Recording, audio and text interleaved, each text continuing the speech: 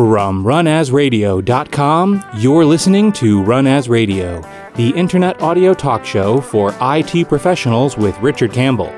This is Brandon Wen announcing show number 753, PowerShell for DevOps with guest Rick Taylor, recorded Friday, November 6th, 2020. Run As Radio is produced each week by Sound Thoughts, LLC. For more information, visit soundthoughtsllc.com. You can follow us on Twitter at twitter.com/runasradio.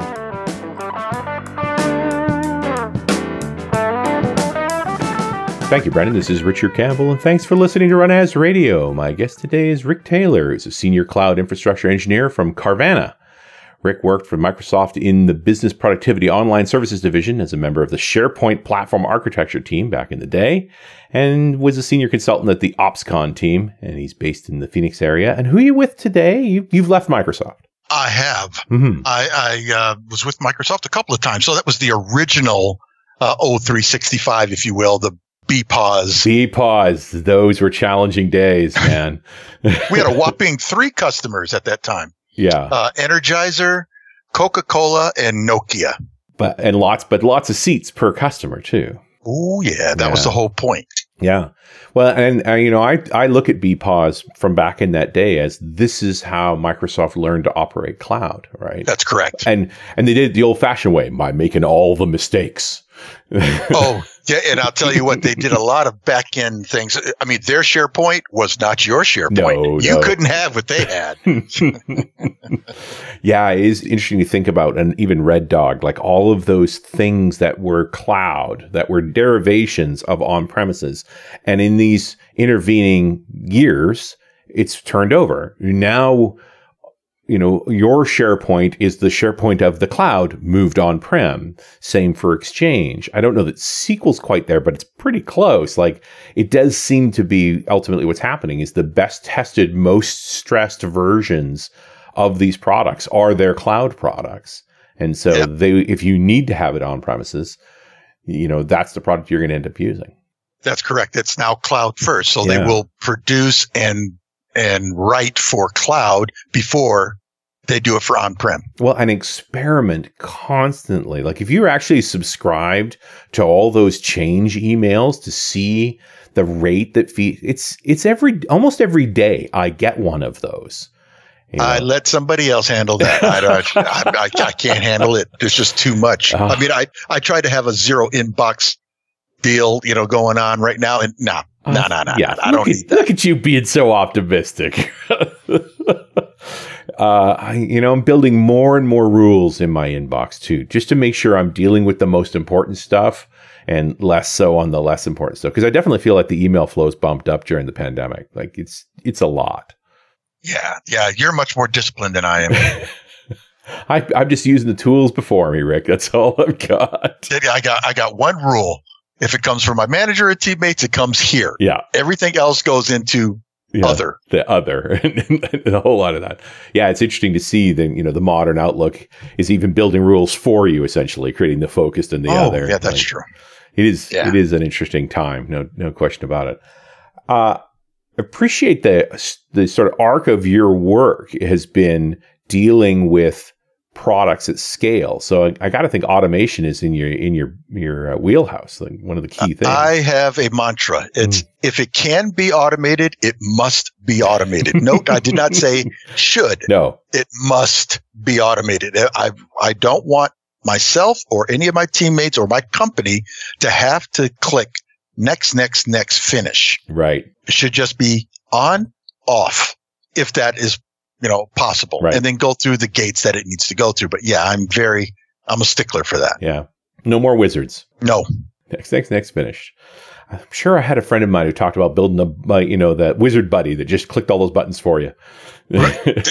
Yeah, I'm all for those wizard buddies. Yeah, I want someone to, hey, I'm putting in a request for this. What do I have to do? That request should only have to go to someone's inbox for approval. That's it. And then once they click approve, it automatically happens, and they get the requester gets an email saying it's done. Yeah. Genie nods their head, and it's done. Over. That's serious automation. And these days, you're focused on helping teams to build those kinds of automation for software development? That is correct. So in my position, I'm the senior cloud engineer. And so we deal with all of the cloud. So we have AWS, we have GCP, which is Google, and we also have Azure. Yeah. And the reason for that is we've decided that there are some cases where it is more cheap. It costs less to develop or deploy in one cloud provider than the other. Interesting. And in some cases, we'll have better connectivity. For example, SQL doesn't have AD integration in GCP. Right. Although SQL is cheaper in GCP, it doesn't have that AD integration. So we do SQL in Azure. We may find that networking is much more sophisticated and flexible in AWS than Azure or GCP. If we want to do Citrix, for example, we've got a whole bunch of offshore people and we have to deploy VDIs. Yeah. Okay. We can't do it in GCP. We have to do it in Azure. Right. But GCP is great for multi-session and much cheaper. So we do that in GCP. So we deal with all three, but then building those, and as any IT pro will tell you, they really hate having to watch a progress bar. I mean, there's an amazing thing that progress bar is hypnotic. Yeah. Because everybody who watches, they sit there for at least 15 seconds. You'll sit there and you'll watch that progress bar. Just make it move. What? Yeah. Why? I just want to make sure it doesn't go back down, right? Right. I admit it. One time as a programmer, I actually wrote a progress bar that after a while, we actually go back down to see if you're paying attention. Yeah, it turns out don't do that. It really upsets people. That's evil, man. Well, all progress bars are lies, Rick. You know they are. They go to 90% and then they sit there. They sit. Yeah. That's all it is. They're all because we don't know what the progress is really. Neither do. Yeah. Yeah, you're right. And I've written one progress bar I had two options. I think one was on the percentage of the number of files that it needed to copy. Right. And then the other on the actual percentage of the file that it was copying. So it knew that it was done with that. So it went to the next. Right. In some cases that did go backwards. Right. And so you've done it too. That's what you're telling me. Yes, I have. I've repented and I know what would drive us crazy. The deal is that why are we watching this? So what I want to deploy something automatically so we don't have to watch any more progress bars. Right. We can move on to other things. But that doesn't mean it's necessarily finished, but that I'll let you know when I'm done. Off you go, right? Give them a prompt, let them move on. No modal dialogues, no holding the machine hostage. That is correct. That is correct. The only thing that you need to worry about is doing whatever it is that on that machine that you want. Yeah. Move on to the next thing. Yeah, that's really interesting metaphors too. It's like, I'm not going to give you the satisfaction of the distraction. No spinny balls, none of that stuff. Just like no more shiny bauble syndrome. Yeah, go about your day, one way or the other. So do you have a preferred stack? Like, I'm thinking about you dealing with all these different clouds and you're building all that automation. Like, is there a one tool to rule them all, or is an AWS stack and a GCP stack and an Azure stack just different? I think for my particular job function, I think I have a stack of tools that I use. If I am going to deploy infrastructure, I prefer to use a tool like Terraform. Right. Terraform is multi-cloud. And then using Terraform, I can then build out my infrastructure, and then there's certain kinds of modifications that happen. So how do I get those modifications or configurations done? I have another set of tools such as PowerShell. PowerShell is awesome for doing that. There's a function in Terraform that will allow you to either run PowerShell against that instance that you are creating, or do a remote exec, which means that the actual instance itself is running PowerShell. For example, I create a virtual machine in Azure and I need it to download a file from the internet. Well, that would be a remote exec. So it would be the machine comes up and then it goes out to the internet itself, pulls down the file and does its configuration. Right. If I need to do something to that machine, for example, there's a policy that says, you know what? I'm only going to allow PowerShell to run if you are assigned scripts. So I will run a local exec provisioner in my Terraform file that says I need to lower that to say unrestricted. Right. So it will run unrestricted on that machine. So PowerShell is one of the tools that I use that is really, really good. Ansible's another one. Yeah. Especially since we use both Linux and Windows. Linux machines use SSH. And so I may want this to run a LAMP stack. So I got Linux, Apache, and MySQL and whatever. So I'll run Ansible that will configure that instance. So that would probably be my stack. Right. And it's going to vary a bit from place to place. Like, correct. I've also found we've had this conversation, especially around something like Terraform, is that the providers for Terraform for the different clouds are not equal either. That Terraform seems to be way more AWS savvy than it is Azure savvy. Very much. Yes. Yeah. Very much. So as a matter of fact, if you go to their documentation, almost all of their examples are AWS. Right. And then it's very good for Azure. It's very good. For GCP. It is lacking, but it's getting there. But yes. So, I mean, and I think that's one of those interesting truths is even when you have a so-called cross-platform tool, its relationship with each platform is not symmetrical. That is correct. And so do you find PowerShell as glue? Where, we've had this conversation before, but it's like that can fill in the gaps. So the cool thing that you just mentioned that even though you use that cross-platform tool, it is not equal across all. PowerShell is. Right. It is it's the same. Right. It does not matter. I can use PowerShell on Linux. I can use PowerShell on Mac. I can use PowerShell on Windows, and it's the same.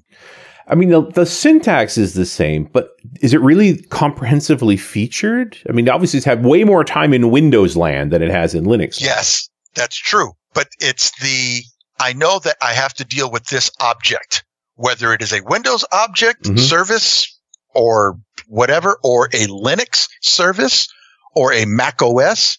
I just know that I need to manipulate that object. I just need to find out what that object is. It will be different depending upon that platform.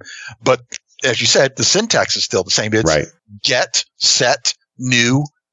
I'm still good. So I just need to find out what that object is that I need to manipulate and grab it. It's a lot less work than Terraform, where I have to change the provider. And then, it's not called a network, Azure RM network, but it's not that way in Google. It's VPC. Right. It is not that way at AWS. It's something, it's just, it's a different language almost. Yeah. But the objects you're calling do vary from platform to platform. So you do have to learn your platform. Yep. And that as well. Yes. Okay. Yeah, absolutely do. Because I don't think this is necessarily right, but I think a lot of folks think this way. It's like, I kind of want one tool to rule them all. So it sounds like I could do everything in just PowerShell. I can, but it requires a lot more work up front, and I can't. It's more. If I want to build out, let's say, multiple machines, I have to repeat those commands or have some very convoluted PowerShell to repeat through and do this. And my code goes from 50 lines to 200 lines. Right. PowerShell, or Terraform, for example, it's one. I just say count. I want 3 of these or 50 of these. Go until you get to 50, and then it goes. And at the same time, I'm sure there's things when you're working in Terraform where it's like, this would be easier done as a little bit of PowerShell than done inside of Terraform. For example, that provisioner that I was just talking about, now I want to run these scripts, man, this would have been a lot easier. In PowerShell, I would have just said, this is what I want. Right. Give it to me. Do this. Because they don't talk to one another. I can't use a PowerShell command in Terraform. I have to manipulate it. But one thing that I can do is I can then use, say, CI/CD pipelines, and I can run PowerShell within that pipeline. And then now I'm dealing with kind of like two things. Terraform does its thing, right? And then PowerShell does its thing, and keeping them separate, doing the thing that they do well within their world. I like that. And that way I get to automate the whole thing, and I only have to go to one place. I've got a single pane of glass, and I'm good. That's, really interesting. And the CI/CD pipelines, that is like the Azure DevOps tools, or the correct? That is the Azure DevOps tool. Okay. That's where I deal with the infrastructure as code, if you will. Right. And I bring all of that code into Azure DevOps, put it in a repo, and that way I can version it, I can update it, and have it automated. And I don't want to touch or see anything. The only time I want to ever manipulate it is when I got to make a change. Wow. Okay. And do you use that tool that way even when you're working against other clouds as well? Like Azure DevOps or Azure makes sense. Oh yeah, absolutely. Azure DevOps will it will deploy. As a matter of fact, I have to. That's my job. Right. I have to automate it and use it against all the different clouds. So Azure DevOps will deploy to whatever cloud because I use Terraform. And so basically what happens is I go to Azure DevOps and it says which provider. Right. And I'll tell it Azure or Google or AWS. And it says, okay. And it knows how to talk to the cloud. And I put my Terraform code in. Everybody holds hands, sings Kumbaya. Awesome. And Rick, I'm going to interrupt for one moment for this very important message. This episode of Run As Radio is brought to you by the Humanitarian Toolbox. Humanitarian Toolbox builds open source software for disaster relief organizations. One of the leading projects, called 2 Weeks Ready, helps individuals, families, and communities prepare for disasters using smartphones. HTBox builds and operates this and other applications on behalf of a variety of disaster response organizations, and they need your help. Go to htbox.org for more information or to make a tax-deductible donation. HTBox is a 501c3 U.S. registered charity. Your donations help support the creation of this life-saving software. Thanks. And we're back. It's Run As Radio. I'm Richard Campbell. That's Rick Taylor. We're talking a little bit about the role of PowerShell in our DevOps practice, building out these infrastructure as code pipelines and so forth. And I really wanted, you said this casually in the first half, this sort of source control and check-ins, like keeping all those bits together. That what Ansible does, what Terraform does, what scripts I'm going to run. And I don't know if this even makes sense.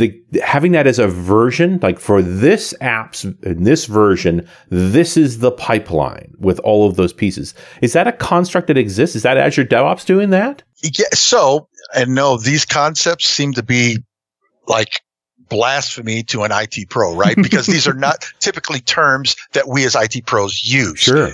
But this is something that's very familiar with a developer. Sure, Developers are very familiar with these terms of source control, repos, branches, forking, those sorts of things. And these are terms and tools that developers have been using for years. And these are things that I think as IT pros, if we could incorporate that into our language and into our practices, we'll find that things move much more smoother on our side of this IT relationship, if you will.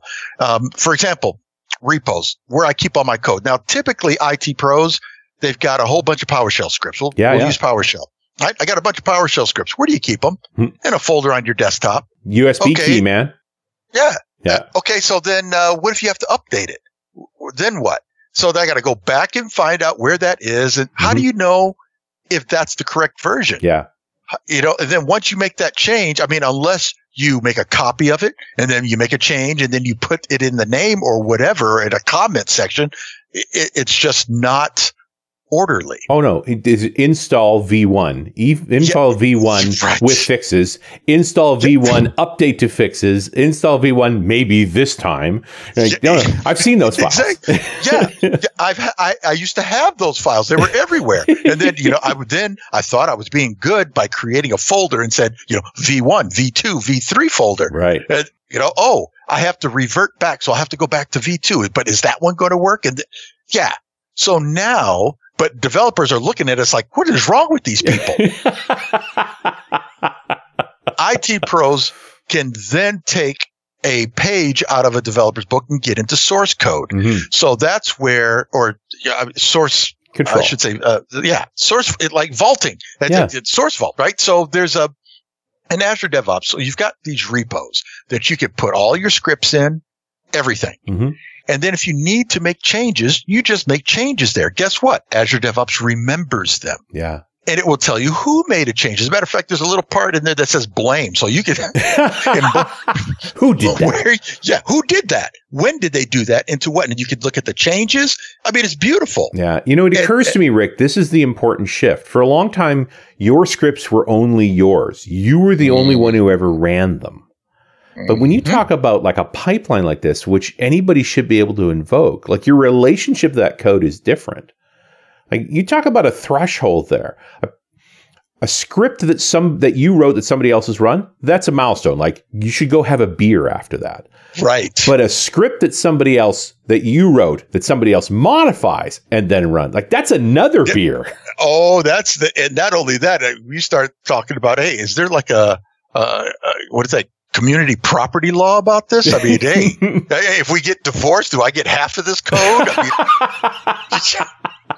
So when we put those things in and we have somebody else do it, and that's another concept that is really familiar with developers, not so much with IT pros, called pull requests or PRs. Yeah. So when you do this in Azure DevOps, so this is how we do it at Carvana. I put some code in there, and then someone needs to make a change, but they push this little button that says pull request. Now, I think that's a misnomer. It should be called push request because you're not pulling a change, you're pushing a change, and you are asking people to look at, hey, I want to make a change to this code. Right. Look at it, please, before it gets pushed, but it's called the pull request. So you're pulling this code down, and they look at it, and everybody can say, yeah, oh, hey, you know what? You got a typo here. Let me fix that. Mm-hmm. Everybody gets a chance to say, okay. Take a look. Yeah. Now, the cool thing about that is you can have it automated to the point where if it's good and everybody gives the thumbs up, you push commit and it automatically runs. Wow. So now you've got the newest stuff out in your environment. Mm-hmm. That's called continuous integration. Right. You're integrating those changes. Everybody is doing it constantly. Now, developers have been doing this all the time. This is something that IT pros can do with their own scripts. Part of this is just acknowledging these we call them scripts because to avoid calling them code, but they're code. Right? Yes. And I hate to say it, but YAML's code too, right? If it can be executed by some piece of automation, it's code. That is exactly right. I guess for the ones who want to be pedantic, right? Code is telling the hardware what to do. Right. Right. Yeah. Whereas an application or a script is really, one's interpreted, one is compiled. If it's compiled, it's code. If it's interpreted, whatever. Blah, blah, blah, blah, blah. Yeah. HCL, which is HashiCorp version of YAML. Right. Right. Is how Terraform works. Mm-hmm. And so it looks like a whole bunch of things. It's definitely a Frankenstein's monster of YAML mixed with, I don't know what, JSON. Right. I think it's the JSON and YAML had a baby, and it's called HCL. And it's very easy to read. IT pros really like code that they can read. That's why PowerShell is a hit, because you know exactly what's happening. We are working in these CI/CD pipelines to help our devs deploy software successfully. And in that is our own code in the form of this infrastructure as code. Like, we're already doing all the things effectively. It's just go the rest of the way. Of course, exactly right. The next big piece in that process then is testing. Like, how do we test IAC code? So it's the exact same thing. So I just had this meeting, was it last week, with the security team, who are a bunch of IT pros as well. And they're just like, look, man, how do I know you built that right? Yeah. How do I know that that SQL server has got the correct ports open? We're not using 1433. We're using this port. Right. And we want to make sure that you've configured it. So we created this doc for you to make sure. Not a problem. Guess what? How many of us have built environments from a doc, right? I get tired of that. Oh, yeah. Why don't we just have that scripted, right? And then if they ever make a change to that doc, all you have to do is go back to the code and make that change there once. You don't have to worry about anybody missing it. You don't have to worry about everyone saying, you know what? I've done this so many times. I could do it in my sleep. Oh, guess what? Yeah. They didn't know about the change. Yeah. Now it's automatic. Now, what about testing, as you were saying? Mm-hmm. Well, now, what kind of tests do you want to perform? Well, we want to see if you really did close that port or change it. Okay, I could write a script that will check that. Do a telnet. Telnet to this point. Yeah, no response. Okay, that port is closed, right? Exactly. Yeah. And a lot of, in the marketplace for Visual Studio, there's a lot of things that will do those types of checks for you. So you don't even have to come up with them on your own. Mm-hmm. IT pros love that as well. They don't like to have to write code from scratch. Right. They like to be able to manipulate that. That's what we do. We go to Google or Bing. We download a script and we're like, okay, I know where to make the changes, and voila, now it's mine. Yeah. You can do the same thing with these integrations with Azure DevOps. Put those integrations in, make your little edits and changes, and it will do those tests for you. And then you can put in what is called a gate that says, if these things pass, move to the next step. Right. If these things fail, send a notification and I'll stop. Excellent. And I just reminded me that we've done shows in the past around PowerShell and testing with a tool called Pester. Yes. So I took a quick look and it's like, wow, look at this project. It's on version 5, updated last month. So it's, it's still doing its thing. I'll include a link in the show notes, but there are tools to help you in that weird role of test this script to make sure it actually does what I'm saying it's doing. Yeah, Pester's excellent for testing your PowerShell. Mm-hmm.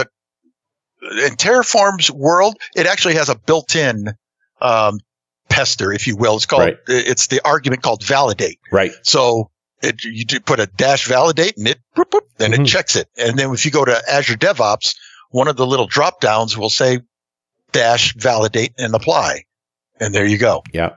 And this same thing as PowerShell has a command for tell me what you would do if I give you this command. Right? That is correct. Yeah. So what if? Yeah, the what if. We do have all these tools. We just have to sort of ritualize that we do this routinely. That it's just part of the job is to also do these steps. The way that we all have a different way of doing things. Mm-hmm. I typically do it manually. And then once I figured it out that, okay, this is going to work, I'll take that code, I'll put it in my pipeline, and I'll have Azure DevOps do it. Now, because I know that it works. Right. And that's how I build my pieces. So I build the Lego. I know once that Lego will fit, then I make a mold, right, and then it'll just continue to make that same piece. Off it goes. And I can see that because the ultimate test is just deploy it, right? If we've got integration testing going and you're running in the cloud, it's not that hard to just aim this assembly of code to deploy the app into a test instance and then do all integration testing. That is correct. And then you could just build stages. Yeah. In Azure DevOps, it says, okay, if everything passed, all the tests pass, then go ahead and deploy it. And you can put a gate in there that someone has to get the approval to make sure, are we really going to do this? Yeah. Yes. And then it happens automatically. And then you can put other things in that say, okay, it gets deployed to that environment. And then after 3 days, if no one stops it, do it to stage. After a week, if no one says anything, deploy it to pre-prod. Yeah. And then you'll go through, the appropriate cabs, change control. Mm-hmm. Okay, everything passed. Are we going to say okay to the notification? Yes. Send it off to the world. Send it off to the world. And you can just continuously have that process. You can even integrate it in with other tools such as Jira or Rike.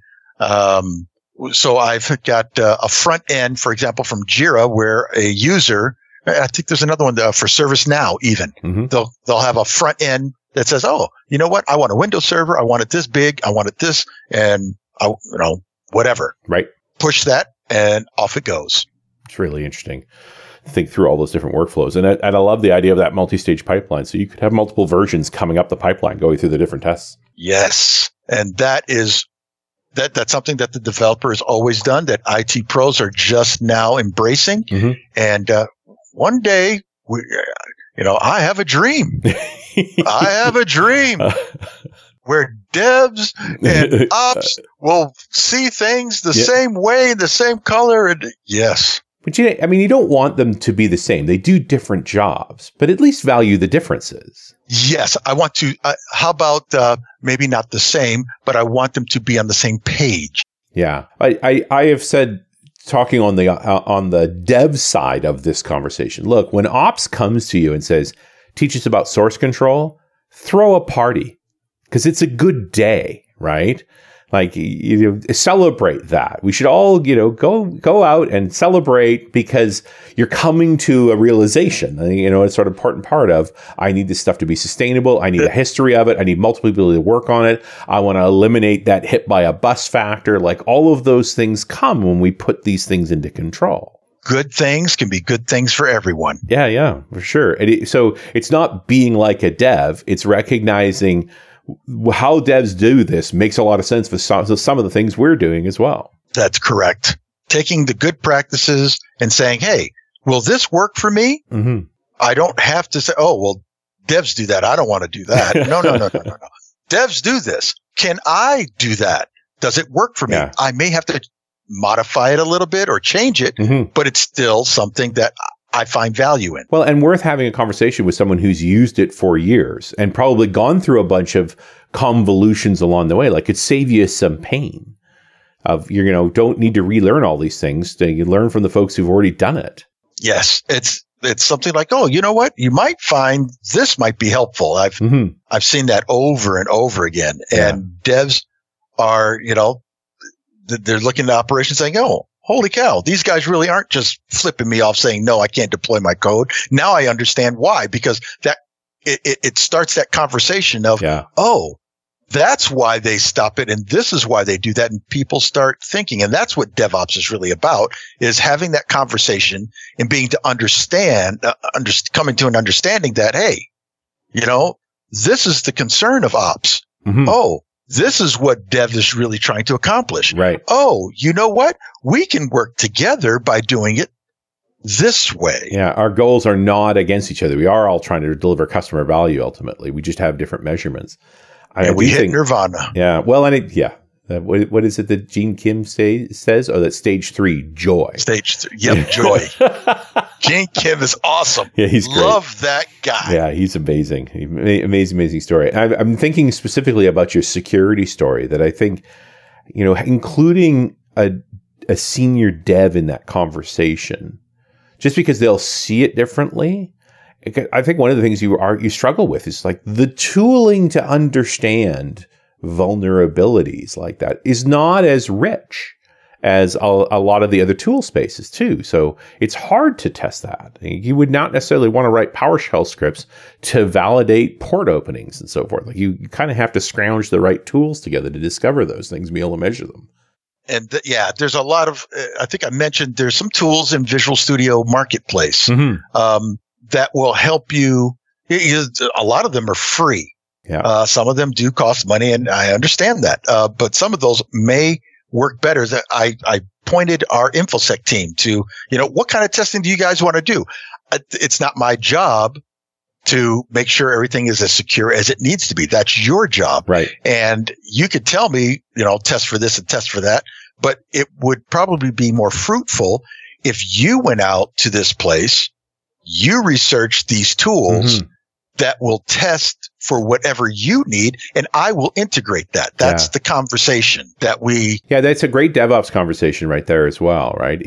Is the tooling approach of IT applied to security concerns? Like when we cross-pollinate between these different groups of folks and the different ways of thinking, because I've also seen that exact same issue working on disaster response on a Saturday with an e-commerce site that's struggling, and we brought a senior dev in.